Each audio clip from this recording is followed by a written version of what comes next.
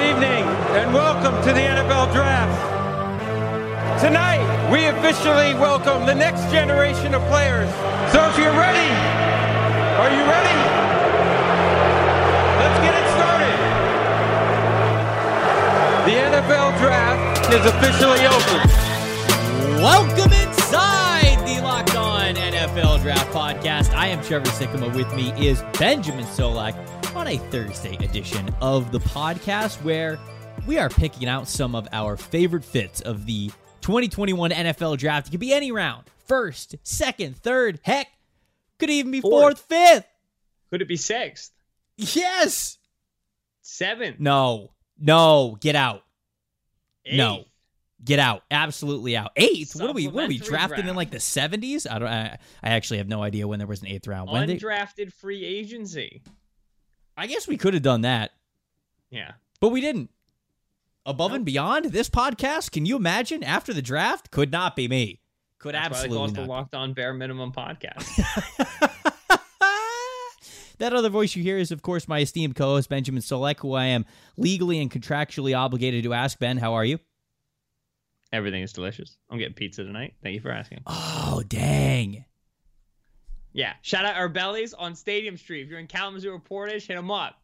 Now I'm going to want pizza. I had wings earlier. Damn, now I'm kind in of, full now I fast want free mode wings. Yep. Hey, I had to watch you eat like multiple meals of wings last week. This is true. This we is had wings like the first 4 days of when we were in studio. We had wings like every single day. And I had tater tots. And yeah. But they were good tater tots. We're not wings. Tater tots are not wings. All right, so we're having this conversation talking about some of our favorite fits. We've recapped the draft as a whole the last 2 days, but now as the podcast goes on, really not just today, but over the next couple of weeks, we're going to get more detailed in our approach. We're going to talk about the things that we like this week, but there's going to be some give and take over the weeks that follow as we're getting into each division. We're going to go through each team and talk about their picks as a whole. But here, I wanted to get even more towards the microscope of which individual selections we really, really liked throughout the draft. So, Ben, I will give you the floor first. Who do you want to talk about as a selection? It doesn't have to be the highest selection either. It could just be the one that you're the most jazzed about. Who'd you really like in this class? I was watching Zach McPherson, the corner for Texas Tech, who the Eagles drafted in the 4th round. Mm-hmm. And I was watching the Oklahoma State film, and he lines up at right corner pretty much the whole game. Let me guess. I was going to say, let me guess. He goes up against Tylan Wallace. No, he doesn't, because Tylan lines up at right wide receiver pretty much the whole game. So they don't really interface. But that Texas Tech game was pretty nuts for Tylan. He had I don't think it was a go-ahead touchdown. I think it was like a make a 1-score game, a 2-score game touchdown. Late, which was just like unreal concentration. I was just getting excited for him all over again. I will say, Ravens released their rookie numbers today. Oh no! 16 for Tylan Wallace. Oh, Tylan, no. Tylan, buddy. No. 12 for Rashad Bateman. 12 should have been Tylan. Yeah. No. Especially with the ability to now have single digits as well. Tylan just 16, man. It hurts. His career. Hold on, wait. There's still hope here. This could be a situation where, like Amani Oruwariye had, where he picked like 46 or something, and then he changed it. He's 23 now, right? Is he 23? He's something that's not 46. He's something that's not 46. So there is still hope. Sometimes it's just like a rookie year number, or like the first number that he picks. Yeah. There's still hope for our boy. Anyway, so Tylan's wearing 16, which is worrisome. But Tylan Wallace, of whom I'm a big fan, the Ravens are able to get at the beginning of day 3. And for what this passing game needs, we've talked about this a little bit with Bateman and Wallace, Tylan is perfect. Because while he was a delightful contested catch receiver at Oklahoma State, and his vertical ability was astounding, he is 6 foot 190, and so he has those short arms as well. He just does not project as the sort of player who's going to succeed in that role in the NFL. But he's a smart route runner, and as I always like to bring up, contested catch ability does not just mean 30 yards down the field, vertical 9-ball, me in the corner, a jump ball situation. Oftentimes, a player who's willing to be physical and effective there will be physical and effective catching through contact over the middle of the field with a linebacker coming in to make a hit, or with a corner on his back, or the safety coming downhill to lay the wood. That contested catchability is important, and Tylen has that as well. She's a consistent route runner, consistent hands, good over the middle of the field, which, as we've talked about, is what this Ravens passing offense needs. And so, at 131, with a slew of wide receiver picks made, there are 2 receivers who I really like to pick on day 3, and Tylen was one of them.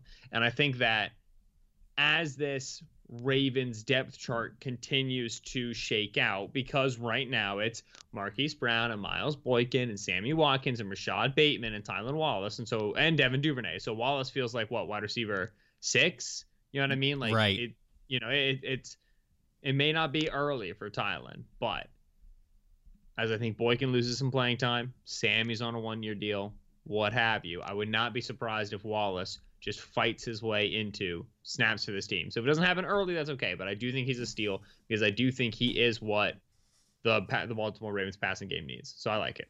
Well, one of my picks is Rashad Bateman, and it was honestly just because if you picked Bateman, then I was going to pick Tylen, and if you picked Tylen, then I was going to pick Bateman, because we went over this in our wide scope, just looking at some picks that we really enjoyed, and these 2 picks in general, and more of the philosophy for what the Ravens wanted to do on offense, I feel was to a T. It was exactly what we thought it was going to be. And you mentioned some of the spots that he might be able to take from some of the guys that are already there, but we've said this before, it marries the passing offense, I think, together. It was just too different between when they targeted wide receivers, everything was vertical and to the sideline, and when they targeted tight ends, it felt like everything was contested over the middle. Now they have these 2 wide receivers who bring something different to the table. Get a little bit of a different identity for that wide receiver room. And so I not only think that Tylen does that really well, but Rashad does too, who they picked with their first selection, number 27. So I loved it. Yeah. Greg Roman had this quote where he was like, we're going to be able to do different things.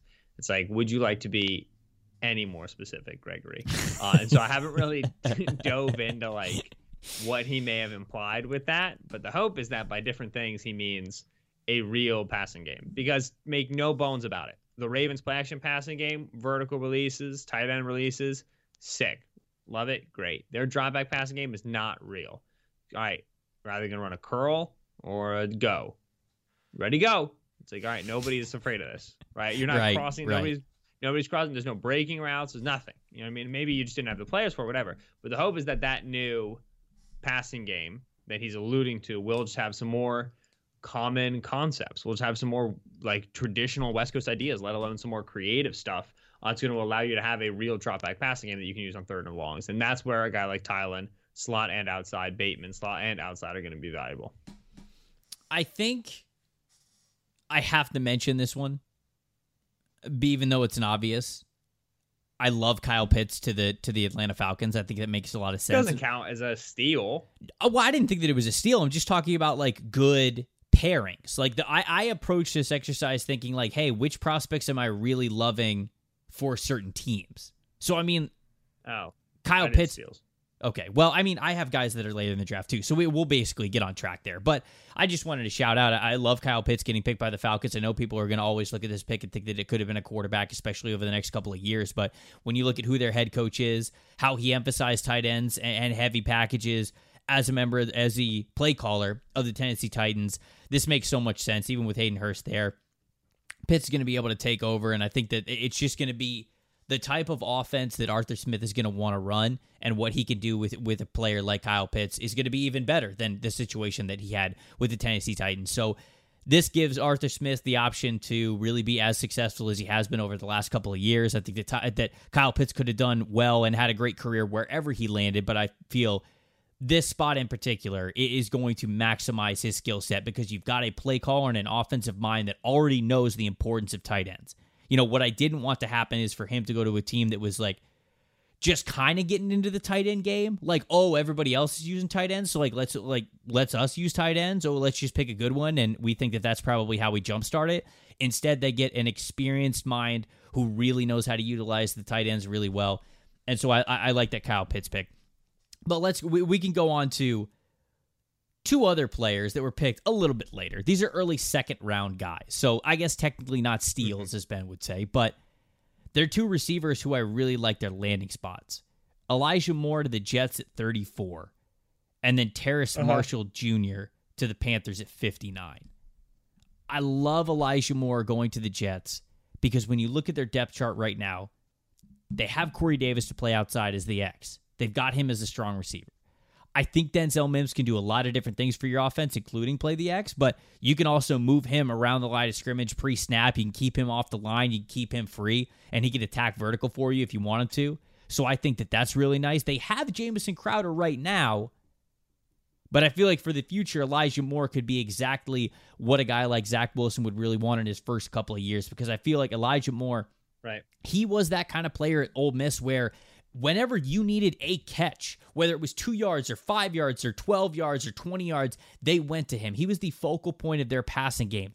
And he can have that same kind of rapport with Zach Wilson, I think, where Zach can just have in the back of his head that Elijah Moore is almost his security blanket. He's his confidence guy. When he needs to complete a pass, he can go to Elijah and they can move Elijah all over the field in different alignments. And so I feel like the creativity of what you could do with Elijah Moore in this Jets offense, and especially for what he could mean to Zach Wilson, I really, really enjoyed that fit. And then Terrace Marshall Jr., him getting to be reunited once again with Joe Brady, who knows how capable he is in that offense and was able to take a look at the film of even more things that Terrace was able to do this past year at LSU as not just a wide receiver 3, but this year he was their wide receiver 1, and they were moving him all over. They were using him in the slot. They were using him outside, and he had a lot of success even in a very streamlined complementary role with that talented LSU offense, and Joe Brady knows that very, very well. And so when it comes to him joining a group of Robbie Anderson, DJ Moore, I feel like the possibilities are kind of endless with what you can do with these 3 receivers. And I think that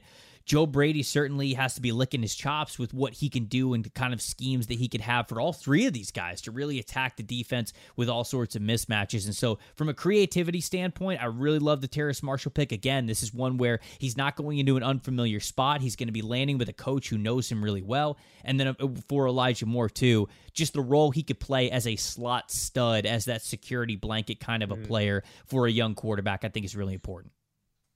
So, Jamison Crowder's contract. He's due $11.4 this year, $10 million of which is non-guaranteed base salary. So you have drafted Elijah Moore, and I think that you envision Elijah Moore in the Deebo Samuel role in terms of his target distribution, right? He's not as big as Samuel, he's not as physical as Samuel, but he's quick as lightning, he's great with the ball in his hands. So give him the targets at or near the line of scrimmage. Give him the designed reverses and sweeps and wide receiver touches, the jet stuff. Let him turn behind line of scrimmage targets, negative targets, into positive gains. Cool. The traditional slot receiver role has never really been a big thing in the Shanahan offense, right? Like what Jamison Crowder does, which is like quick separation within 5 yards, never really been a thing. It's you got to be able to come in, you got to be able to block, you got to be able to go in motion and block, and then you got to be able to run an intermediate route tree, right? Think about what Emmanuel Sanders brought to them in terms of a route runner. They're still lining you up out wide. You know what I mean? They're often in reduced alignment, so you're functionally in the slot, but it's not like there's another receiver outside of you. And so I give you this. Cut Crowder. Recoup $10 million. Sign Richard Sherman. You doing it? Wow. 100%. 100%. Right. Yes. And so I think what you're hoping for is Denzel Mims to play your X, have him be jump ball boy for Zach Wilson, because we know Wilson all the time was like throw it up in the general vicinity of Mims, like, well, go make a play for me. And Mims is like, yep, this is what I do. Corey Davis is now going to become your Z in your slot. And I was bringing up how you want that player offline of scrimmage to be able to block for you in this offense. So Corey Davis did in Tennessee. And they were running duo, right? And they'd run duo out of 12 personnel, but they would bring Davis in, attach him to the line of scrimmage with the H-back, and they would have him be part of that blocking system because he's physical and he's aggressive. And then you run him out of the slot and have him run your climb routes and your drift routes and your digs and so on and so forth. Elijah Moore does some funky stuff for you at behind the line of scrimmage, and you're good. The big question for the Jets is that the Niners had that sort of snap and target distribution because they had George Kittle, who they were never, ever, ever, ever, ever, ever going to take off the field ever. And then they did a lot of, 21 personnel with Kyle Juszczyk, and so they were able to get more skill position players on the field in that way. Jets currently don't have a fullback, unless you're calling Trevon Wesco a fullback. Could. Fourth, which, right, like they've experimented with this previously, which I would be fun because I love Trevon Wesco, 4th-round pick out of West Virginia 2 years ago. And right now their top tight end is Chris Herndon. They didn't address that position in the draft at all. Free agency, Kenny Yeboah. And so I do wonder if you want to be cutting into your wide receiver depth chart here and moving on from Crowder when you don't have the additional bodies at other positions that the Niners did, that LaFleur is used to from San Francisco. So it is an interesting conversation. But I do agree that if we're talking about being able to move on from Crowder, sign Sherman, which is not even like they need money to do it, but like let's say that's just what they want to do, that works for me. I'm just worried about your tight end room mostly. Obviously, fullback's not that critical, but still, it's an important part of that offense. And so it is interesting. Crowder is a little bit of an odd man out in terms of how we've seen players typically used at wide receiver in this offense before. Who else you got? Who's next on your list? Okay, I'll do my last wide receiver just so we can stay on the wide receiver talk, and then we'll talk about other positions. I have one more wide receiver. Well, I actually have 2 more, so I'll probably shout them out there. And I have then we'll 6 more wide receivers. My entire list is actually wide receivers, so I can never fail at this exercise. I'm trying to. I think I felt like I was doing a reference there. Like I have nothing. I can't remember what it was. Okay, anyway, Daz Newsome is a good fit for the Bears. RPO heaven in Chicago, coming from RPO heaven with UNC. They would run fair number of RPOs, fair number of play action stuff, be able to hit Newsome quickly in the slot, get easy money on 3rd down, get 2nd and medium, so on and so forth. Allen Robinson in hand. 1 more year. Vertical player, jump ball player, good route runner, but downfield dude. Darnell Mooney, 5th-round pick last year. Nice, pleasant surprise. Good player. Speed, quickness on the outside, field stretching, ball and hand ability. Anthony Miller, still there for another year. Reports are they're trying to trade him. Has struggled so far. Was going to be the underneath separator, was going to be the good hands guy, tough contested catch over the middle guy. Has not been that.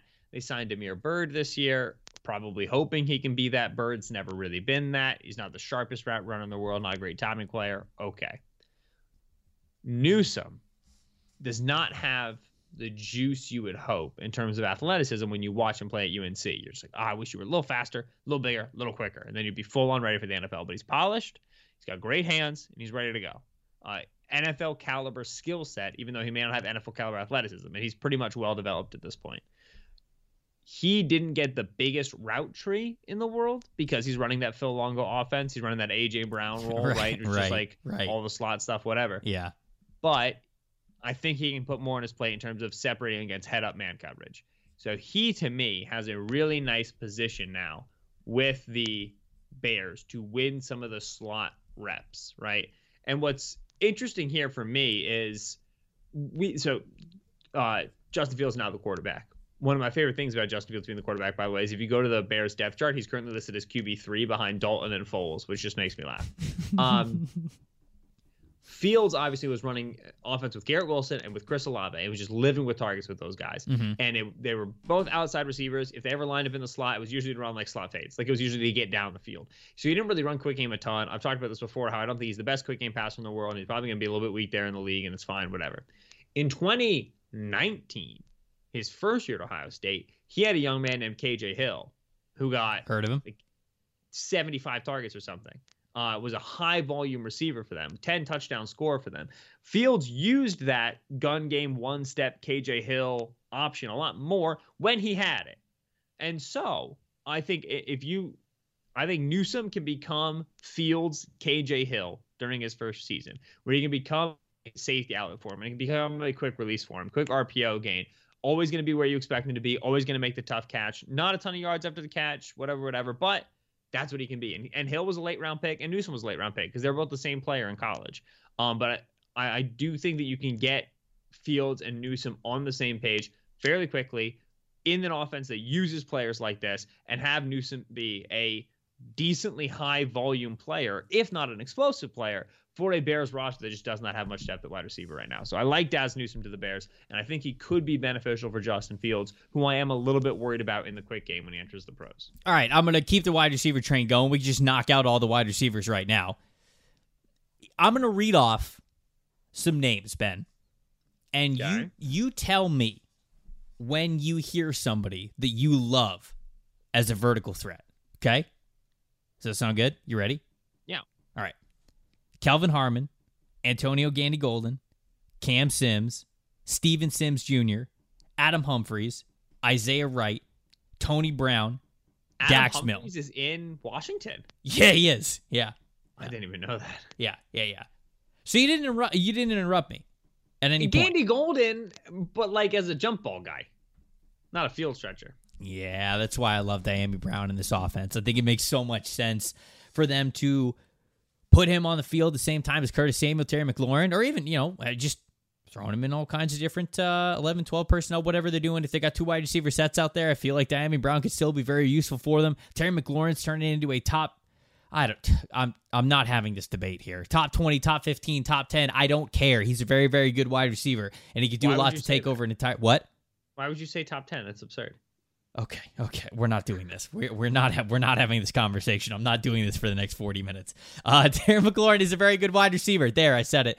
And I think that getting to combine his skill sets with that of Curtis Samuel, who I think is going to be used better in Washington than he was in Carolina, although I am somewhat apprehensive because the head coach that didn't use him a ton is now the head coach in Washington. But obviously they went out and they got him for a reason. I think that they believe in where he's going and how he's improved, and so maybe it was just they needed to wait a couple of years to truly unlock him. Whatever the reason is, he's going to be a lot for them in the slot, and I think that he is unequivocally their starting slot receiver, so they're going to use him and lean on him a lot. I think that Dyami Brown gives the Washington football team an element that they do not have right now, so as a rookie, I think that he's going to be a potential fantasy football player for you. I know this isn't a fantasy podcast, but I feel like they're going to use Dyami Brown quite a bit in this offense. You also throw in Antonio Gibson, who brings plenty to the receiving game as well. Logan Thomas from the tight end position. Of course, you have the fearlessness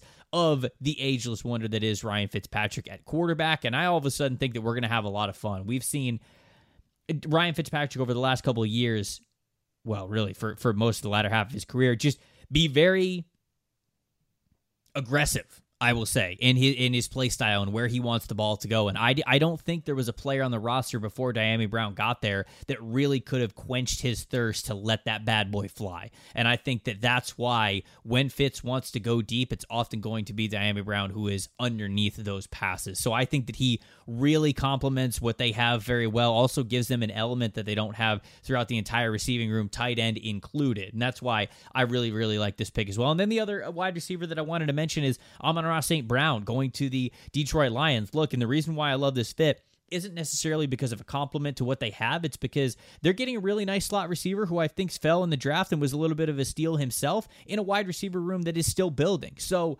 yeah, he's not the wide receiver one that I know a lot of Lions fans were clamoring for, but this isn't your winning window yet. You've got a little bit of time. So if you throw Amon-Ra St. Brown in there right now, he could be a very experienced slot player going into his second and third year once they start to really round out and solidify what they want their receiver room to look like. And so as a baseline, as a foundation almost, I like this as a piece, and I thought they got a really good steal in Detroit with St. Brown. Yeah, okay, so PFF Mu, who is I know what his full name is written, but I don't know how to pronounce it. He's German, so he's PFF Mu right now. Timo Riske is that. He wrote for PFF this past week, investigating the steals and reaches of the 2021 NFL Draft and using the consensus board that Arif Hassan puts out for The Athletic. He did did some work on why reaches are usually actually reaches in terms of our post-draft understanding, like immediate wake of a draft. But steals are often not really steals because usually there's a reason why that guy fell. And in general, the reason why that guy fell is either information that's withheld from the public on the consensus board or is just undervalued by the public. And so whenever it comes to talking about reaches and steals, I like talking about Dyami is a steal because even though 82 is a decent guess for where he could have gone, obviously there was that round one hype or whatever, but that was never going to happen. Right. That was probably never going to happen, but it's more so a steal because this is exactly what they needed, and he could have gone earlier, but he didn't, and now he's going to be really valuable for them, and he's going to be a rising tide for the rest of the receivers. And Amon-Ra St. Brown is a steal because of like, okay, I thought he was going to go third round. He went fourth round, so it was a little bit late, but it's still reasonable. But they don't have any receivers right now in Detroit, and so he's going to be able to play all three positions for them, so on and so forth. That sort of stuff is good. And so I would recommend everybody read that, because it's an interesting way to think about things in terms of what information is held from us and what information isn't. The steal that comes to my mind when I read that is another Washington player, but it's not De'Ami Brown, it's Samuel Cosmi.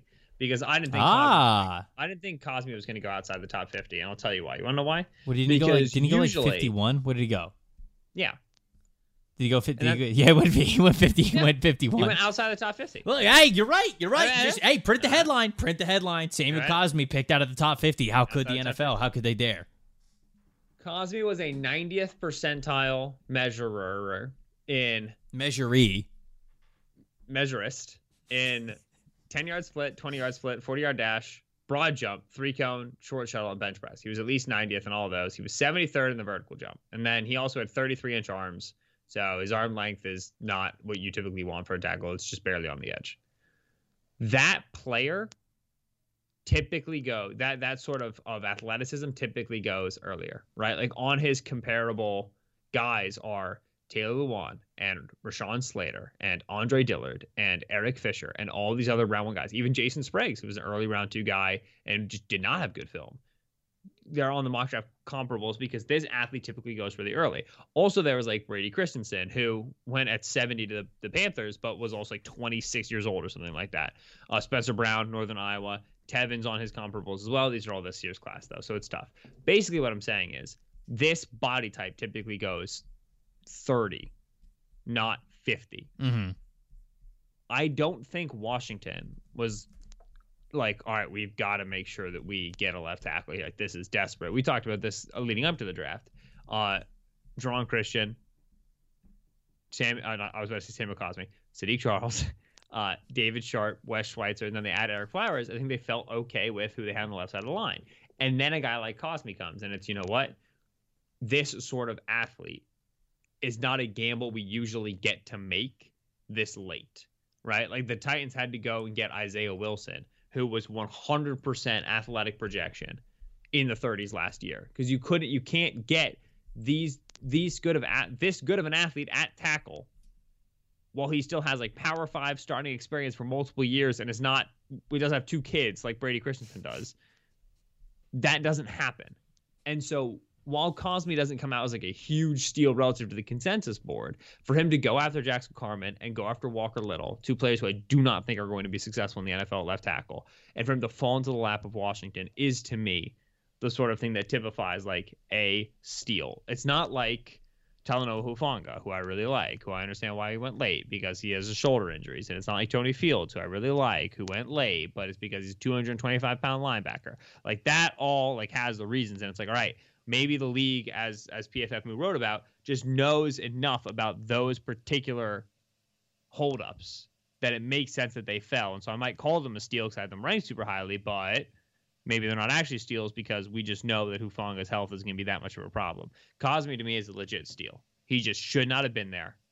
Other teams passed on him for other tackles. It was very dumb. Mm-hmm. And now he's going to be really good for the Washington football team. So, Cosmi, to me, outside the top 50, big-time steal for Washington. He is part of what made Washington's entire draft class really great. It's an A- draft class right there, baby. Yeah, we talked about this a couple of days ago when we were going over our best. Washington was one of them, and I believe you shared the sentiment where it's like, hey, I can see why you like Jamin Davis, but you're picking him at 19. You're risking it here, and they somehow get Cosmi to fall to them, and then they get De'Ami Brown, and then it's like, wow. Okay, when you look at it in hindsight, what an incredible class this ended up becoming. Before we get to last couple of guys on our list, got to remind everybody that RockAuto.com is a family-owned business serving auto parts to customers for over 20 years. Go to RockAuto.com to shop for auto and body parts from hundreds of different manufacturers. They have everything from engine control modules to brake parts, tail lamps, motor oil, even new carpet. Whether it's your classic or daily driver, get everything you need in a few easy clicks, delivered directly to your door. Best of all, the prices at RockAuto.com are always reliably low. It's the same for professionals as it is do-it-yourselfers. So why would you spend up to twice as much for the same part? You don't have to. Go to RockAuto.com right now, see all the parts that they have available for your car or truck, and write Locked On NFL Draft in their little How Did You Hear About Us box so they know that we sent you there. Amazing selection, reliably low prices, all the car parts you are ever going to need over at rockauto.com. Also, Bet Online, folks. Only one place that has you covered for every single bet and one place that we fully trust in. We're going to get to a betting portion of this podcast in a second. That's betonline.ag. Sign up today for a free account over at betonline.ag and use the promo code LOCKEDON, all caps, one word, locked on, for your 50% welcome bonus. Don't sit on the sidelines anymore. Get in on the action. Don't forget to use the promo code Locked On. Get that 50% welcome bonus on your first deposit. Bet Online, your online sports book experts. Ben, we're going to get to some Rookie of the Year odds for defensive and offensive players, but there are two guys that you and I had on our list that I wanted to make sure we got to because we had them on the same list. We didn't plan this. We didn't call each other the night before and talk about who we were going to bring to the table. We actually did it 5 minutes before the show because that, welcome to the Bare Minimum Podcast. Tony Fields the second going to the Cleveland Browns, and Hamza Nasir-Al-Din going to the New York Jets at 186. Good ball players, man. I loved the Hamza Nasir-Al-Din selection because, one, I thought he should have gone way before this. I feel as though if Florida State wasn't a dumpster fire of a football program over the last couple of years, Nasir-Al-Din would be much higher on the map of a lot of these NFL evaluators just because I feel like he would have been able to show his stuff a little bit more. It was a confusing defense. I mean, it was just a confusing time there, but when Hamza Nasir-Al-Din was playing with full confidence and when they were playing him in the right spot, I thought he was a very versatile, very unique, it's kind of a safety who brings measurables that you just don't see often from the safety position. I mean, like he looks wise. I mean, like he just reminds you of a guy like Derwin James who could play all over and he's got just all kinds of different length to him. And obviously he doesn't have the ceiling of Derwin James, who is also a Florida State Seminole, but he does a lot of things that you really like. And I loved when Hamza Nasir-Al-Din was able to play in a role that allowed him to keep his eyes towards the line of scrimmage, creep up a little bit, play in those cover one sets where he could just creep towards the second level or take the short middle zone. And I feel like he's going to be afforded the opportunity to do that. Now, of course, the corner room with the New York Jets will go a long way in saying how much he could do that early. But with Marcus May as the free safety there, I feel like he's going to give you a lot of experience and high-end center fielder, cover one kind of ability for the Jets. And so that, I think, is a perfect spot for Hamza Nasir-Al-Din to stay in, play that short zone, be able to play at the second level as well, help towards the line of scrimmage, be a consistent tackler over the middle of the field. I really like the outlook of the streamlined process of how this guy can get on the field early. Yeah, right. Marcus May and Ashton Davis in hand, so he doesn't have to be a starter if he doesn't need to be. Jaquiski Tart-like body and ability in a defense that just had Jaquiski Tart. So you're going to have a safety, play on the weak side. He's going to close downhill. He's going to be part of the run fit because he has the size to do so. He's going to be able to line up over the tight end and be able to take that tight end in coverage. Right. I think that and then I also have Talanoa Hufanga down because obviously I have Talanoa Hufanga down. I love Talanoa Hufanga. Of course. And he was drafted in the 5th round by San Francisco 49ers because he's going to back up Jaquiski Tart. And they have Tart, I want to say, he's either cuttable after 1 year or he's only on a 1-year contract. And if I keep talking slowly, then I'm going to be able to open it up. And he's on a 1-year deal. And so you have Hufanga as the ability to take that role in the event of injury, but also be able to challenge for that role next season if Tart is not returned. So that sort of a role for teams that are going to play quarters defense, which the Niners obviously played, and then you expect to play the Jets as well. You have to have a safety who doesn't necessarily need to be 215, 220 like Jaquiski Tartar and Hamza Nasir-Al-Din are, but is able to line up deep and then come downhill and be a part of the run fit with legitimate size, with legitimate stopping power, right? John Johnson was that player for the Rams. They were running quarters with Brandon Staley. So that player is important, and that's the sort of guy I think we're seeing that get drafted on day 3. As opposed to Tony Fields, who, Tony's not that dude because you can't, I don't think, reasonably line him up deep because he's 6 foot. So he's not really have the size necessary to make those coverage plays. He's much more so a play in the flat, play underneath player. He's going to line up in the second level and stay in the second level. But you have now with him on the field on passing downs and with Jeremiah Owusu-Koramoah on the field on passing downs, guys who can be legitimate stack linebacker threats, right? So it's 2nd and 8. You don't want to completely sell out against the pass, but you want to. So you're going to put Tony Fields and Jeremiah Owusu-Koramoah at linebacker, feel like you can still legitimately defend the run and get to 3rd and 5, but also You can blitz both these players. You can buzz both these players into the flat. You can cover running backs with both these players. Feel mighty, mighty pleased. The blitzing, particularly, is going to be a lot of fun for Joe Woods, who's the defensive coordinator there in Cleveland. Because Owusu-Koramoah and Tony Fields are both, as you expect for athletes like that, but also even more so, really, really good blitzers. Guys who can actually get around tackles.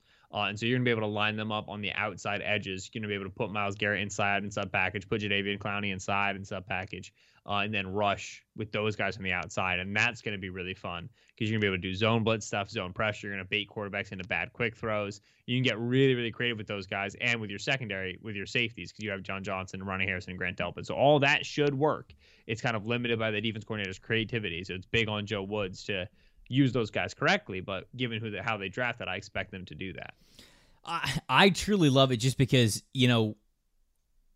I said this on Tuesday. You go and draft Owusu-Koramoah and you draft him, and I feel like some of the reason why he fell a little bit, I mean, of course, it was the heart condition that teams found, but also he's a very unique prospect. You can't streamline him into any defense, and the Browns went and they drafted the hybrid Owusu-Koramoah, and then they went later in the draft and they drafted another hybrid Tony Fields. And even though they might not play the exact same position, this is a clear mindset that they are willing to be a little bit more flexible with their safety linebacker kind of players. And I love the fit because I love the vision for what they're doing, how versatile they're making their safety room, how deep they're making their safety room, how much they want to get these guys interchangeable throughout the field no matter what packages are thrown out there. So I love the landing spot for Tony Fields simply because Owusu-Koramoah was even already there, so I know that they are going to be open-minded in how they used him to get the most out of him. So it was a package deal about, if they draft Owusu-Koramoah, that also makes Tony Fields an even better pick, along with him being a good football player going later in the draft. Offensive Rookie of the Year. Never heard of him. Ben sent me the updated Offensive Rookie of the Year odds. Number 1, not shocked, is Trevor Lawrence. But number 2, sort of shocked, Justin Fields. Trey Lance is 3, Mac Jones is 4, Jamar Chase is 5, Zach Wilson is 6, Devonta Smith 7, Kyle Pitts 8, Davis Mills 9, Jalen Waddle is 10, and then we have a handful of guys who are further down this list. Ben, anybody really intrigue you with the odds that they have here for Offensive Rookie of the Year? So I think that Wilson is low. That's unnecessarily low. He's 10 to 1. I don't think Wilson's going to win it. Let me be very clear. But I think that if I would be stunned if a non-quarterback wins it. And right now, the best quarterback odds you can get are Wilson, which is especially surprising because there's still doubt as to does Fields start X? How many games does Fields start? How many games does Lance start? How many games does Mac Jones start? No doubt about Zach Wilson starting. You're going to get all the games from him, which means you're going to get some bad play, but also I think some good play too. And that offense is improved in terms of the weapons that they've added, and they're improving the offensive line. And so because he gives me the best odds among the quarterbacks, Zach Wilson's my favorite pick there. Everybody, all these Radioheads were asking me, who's the best sleeper, outside the top 5? Literally nobody. Trey Sermon. You know what I mean? It's not Where is Trey Sermon? Is Trey Sermon on this list? No, he's not. Yeah, he's 50 to 1, baby. Oh, you didn't send me that one. You cut me short. What are you talking about? You cut me short. It says it right there. Hang on, wait. Kellen Mond's the last name I have. I did. You're trying to get in on the money. I missed him. You're trying to rob me instead of making me DM this it good, on Twitter. sweet you're emailing cash. a regular freaking person. Unbelievable. I went to your wedding. Oh, you stop. Trey Sermon is 51, and it would also be a fun bet just because he's going to probably get high volume because it's the earliest Shanahan has drafted a running back since Joe Williams. You know what's funny? Yeah. The 40 to 1 odds. We have Elijah Moore, okay. Kadarius Toney, okay. Rashad Bateman, all right. Rondale Moore, fine. Terrace Marshall, another receiver. Also Kyle Trask. Yeah. Tom goes down. I mean, it would for Kyle Trask to play, it would literally take Tom going down, Blaine Gabbert going down, Bruce Arians himself not suiting up to play quarterback, Byron Leftwich not suiting up himself to play quarterback. That one actually, Marshall and have the offensive line carry him around. Yeah, that one actually made more sense, but I thought about it late, so here we are. Now I'm just trying to stall before we get on to the next topic. I think Zach Wilson's probably like the quote-unquote best bet because, like you said, it's 10-1 odds. He's sixth best odds, and he plays quarterback, and he's going to start right away. Yeah. Who gave you that idea? Probably somebody who also robbed me of earning this sweet cash on Trey Sermon at 50-1. Yeah, you're right. That's my bad on me. Oh, God, I hope he doesn't win now. Defensive Rookie of the Year. This pod will never forgive you if he wins now. It never does. Defensive Rookie of the Year. Micah Parsons is number 1 at 4-1 odds. You know, Defensive Rookie of the Year it's a stat-driven award on both sides of the ball, but I feel like defense more so than offense even. You've got to be able to stand out statistically. Micah Parsons is 1. Jalen Phillips is 2. Jamin Davis is 3. Kwity Paye 4. Patrick Surtain 5. J.C. Horn is 5. Patrick Surtain is 6, although they have the exact same odds, so I could have just rolled with it and not embarrassed myself. Oh, well. Owusu Koromoa, 7. Zaven Collins, 8. Jason Oweh, 9. Gregory Rousseau is 10. I think the Jamin Davis bet looks pretty good, does it not? I have to bet on a player who I think is at least going to be good in year one. I don't think Jamin is. Also, Jamin's their third linebacker. I think Jamin's going to play a lot. I think he's going to play too. I'm just saying they're going to play Bostic and Holcomb too. Those guys aren't coming off the field that much. Bostic a little bit, but no, they're going to play Davis. Nah. My favorite bet here is Jalen Phillips. Phillips is, without concussion concerns, a clear top 5, top 10 pick. And is a expected 8+ sack a year guy, right? Which is reserved only for top 10 picks at edge. And that's what he would be if he didn't have the concussion thing and how that process went down. So if you get 17 games out of him, I think he gets 8 sacks this year. It's not like there's a better pass rusher on Miami either. You know what I mean? So I think he's going to be their primary guy. And so to me, Phillips, because of the talent, if I get him over Parsons, that's awesome for me. I like that. And then if you make me go later, Farley and Newsome maybe, but you need to have crazy ball production to win as a corner. It's usually counting stat linebackers or sack stat pass rushers. And I don't like any of the late pass rushers. Joe Tryon, Peyton Turner, Ronnie Perkins. Yeah, no, it's none of that. Asante Samuel's probably going to get some ball production. He's going to start with the Chargers. No, you're right. He's got 33-1 odds. That's an interesting. I can't see him winning it. Just take Phillips, even if it's chalky. Yeah, Phillips and Davis are my 2. But they got the same odds, so I'd probably lean Phillips. Yeah. As much as I hate it. It's not going to be Jamin. No. It might be. But it's not going to be. Buffalo Chicken Tenders on the line? Yes, if it's anybody but Jamin Davis. Which, by the way, I still have not counted because I just have no time. But we will count that and report it on Fan Friday. We'll do it on Fan Friday. Oh, frick, that's tomorrow. Dang it. Okay, fine. We'll do it on Fan Friday. We'll do it on next week's Fan Friday. Speaking of, that's all for this episode. We got Fan Friday coming up next at the end of the week. Like I said in the earlier episodes, this better break the record, folks. You better be ready.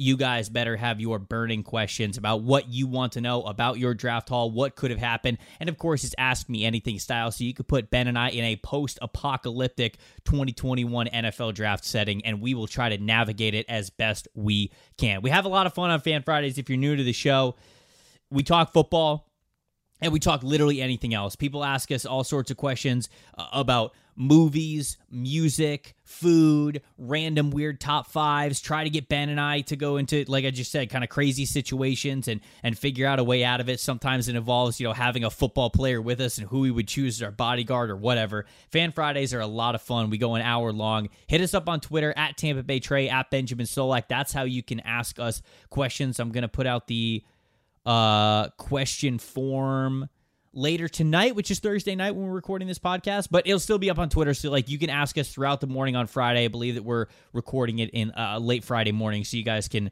probably hear this episode right around noon to get your weekend started. Until then, you guys keep it locked right here on Locked On NFL Draft.